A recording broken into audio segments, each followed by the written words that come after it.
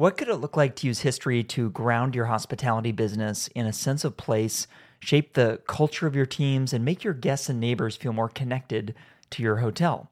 I can't think of someone better suited to show us what this can look like than our guest today, Cindy Leonard, who is the historian at the Broadmoor in Colorado Springs, Colorado. Of course, the Broadmoor is one of America's most iconic grand resorts, and I recently had the chance to stay there with my family. There's an incredible sense of history that permeates every aspect of the property and guest experience, from the art on the walls to the extensive collections of photography to the stories from the staff I spoke with. In this episode, you'll learn how Cindy uses history to engage their teams and delight their guests. Hospitality. Hospitality. Hospitality. Hospitality brings people together. This is Hospitality Daily, the show that helps you stay informed and inspired each day by the most interesting people in hospitality. My name is Josiah McKenzie, and my goal is to help you reconnect with why you work in this industry and get fired up to go out there, delight others, and reach your goals. Let's get started.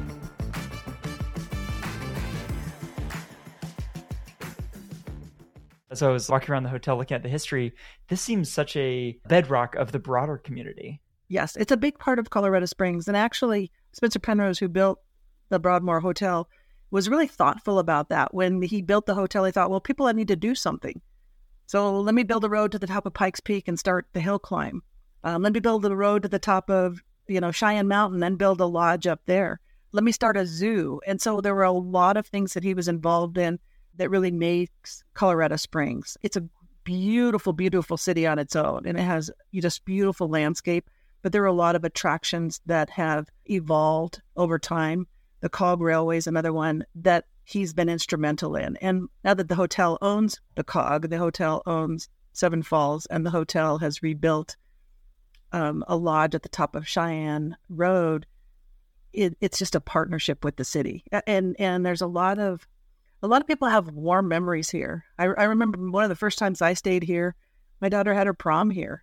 So we got a room, and then, her and her girlfriends came over, and when she turned 18, we got a room here, and I ran down to the breakfast burrito place and got burritos, brought it back for all the girls. And a lot of people have really fond memories of coming here in the 30s and the 40s. We had a lot of honeymooners back in the 40s and the 50s, and they would take pictures of them poolside. And we'll have people come back on their anniversaries saying, hey, my grandparents stayed here. Do you have any record of that? There's a lot of fondness for this hotel. I would like for you to speak a little bit to what your work today covers as historian of the place, because there's this rich history, but you're also, as you mentioned, you're connecting it to today for people who are visiting now. So how do you do that? What does your work cover? Every day is something new. Probably why I love this job. Last week I was working on the equestrian history at the hotel, because we're going to have a polo event on the 24th. So I was looking at, okay, what's the history of the stables, the equestrian events? The week before that, it was how many presidents had stayed here for President's Day, for historical hotels of America. So I did an article for that. And then there's a romance. What do we offer at Valentine's Day, which is very relevant and very current. So every day is something a little bit different. It could be for current guests. We had guests here for kind of a 20s speakeasy weekend, and I might be working on a scavenger hunt. Sometimes I might put little things in the case, a vintage wedding top or something like that, and make it a part of the scavenger hunt. So every day is a little bit different. And by having the multiple properties, it's a different topic. I wonder if you could walk us through some of the ways you found most effective at communicating at a very tactical level the history, because I saw it everywhere, from printouts to historical photos on the walls. In your experience in talking with, I guess, both guests and team members, what do you think is most effective at communicating the history? We started something new this year, and it was to give a consistent message out to the team members. So every month they have a department head meeting, and I'm doing a presentation. So February is horse month, equine month. So we did burros up to Seven Falls, burros that helped build, the Cog Railway, the history of the equestrian. There were some Pikes Peak or West Rodeo. So that's February. And then, March will be a different topic. And so I'm trying to get a consistent message out to the team members, whether that's through our intranet, whether that's through meetings or their daily stand-ups, where there's just like a little snippet that someone can refer to. And there's so many topics with a hotel that's been around for so long. Some of it's just the architectural. How have we changed over the years? Used to look like this, and now it looks like this, and now it looks like this, or this was torn down, and this was replaced. That becomes a vital part of that. And by pushing out that consistent message each month on a different topic, I'm hoping to create both a catalog for new employees to look at, but messaging out that'll happen every single month. Why is it important communicating and educating your team? What does that do? We have a lot of guests that ask a lot of questions. And I was able to stay at some of the other offsite properties when I was working on, we have a beautiful art collection too. And I was doing kind of an inventory of the artwork. And I found that everyone was, our team members were so interested in that history. It wasn't like, oh yeah, I don't care.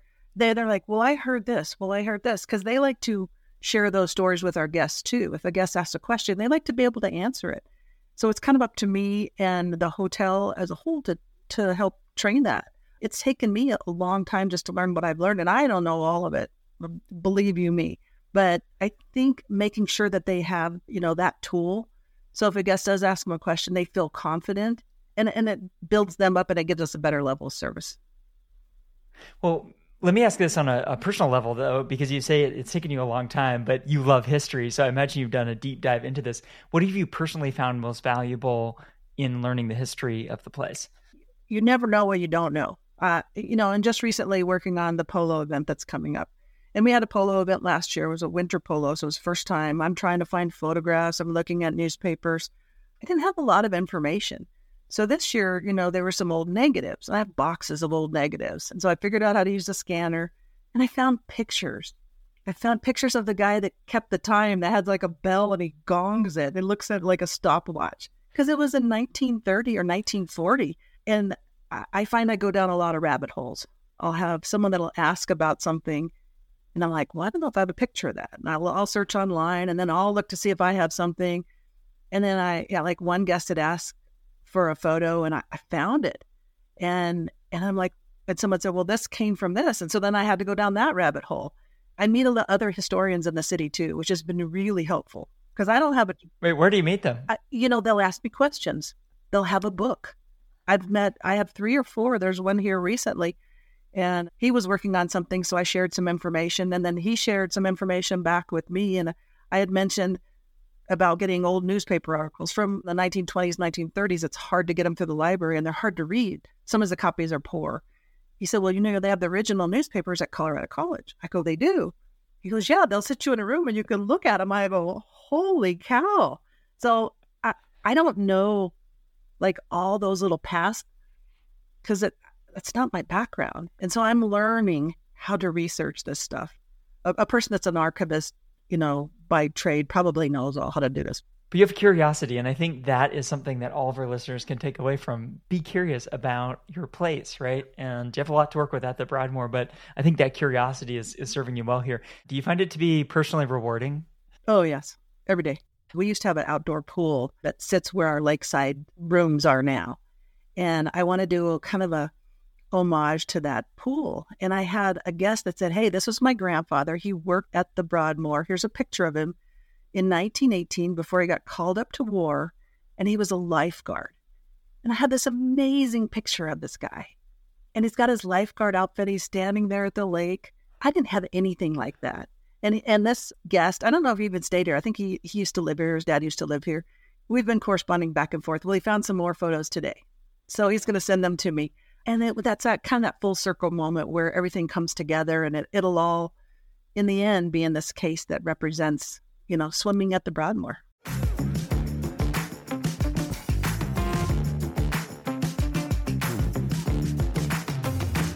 Before we go, I want to let you know about a few more things. First, if you haven't done so already, subscribe to this podcast on Apple Podcasts, Spotify, or your favorite app to stay inspired each day by actionable insights from the most interesting people in hospitality. Second, I've started sharing videos and photos from the stories on this show on Instagram and YouTube, so if you'd like to see those or watch along, I encourage you to follow Hospitality Daily there so we can stay in touch. Third, if you'd like to listen to more conversations like the one you just heard, visit this podcast website at podcast.hospitalitydaily.com. I've spent a lot of time building out this website because I want to make it really easy for you to listen to the topics and guests that you are interested in. whether that's culture and leadership or operations or technology or something else. Browse and search the entire library of more than 400 episodes for some of the top leaders and innovators in hospitality at podcast.hospitalitydaily.com to get ideas for delighting the people around you and reaching your business and career goals. I produce this podcast each day and give it away for free because I want us all to learn and grow together. If you enjoyed today's episode, I just have one favor to ask. Please take a moment to text or email this episode to a friend or colleague who might appreciate it as well. They'll be grateful to hear from you, and what we covered in the show can help them, as I hope it helped you today.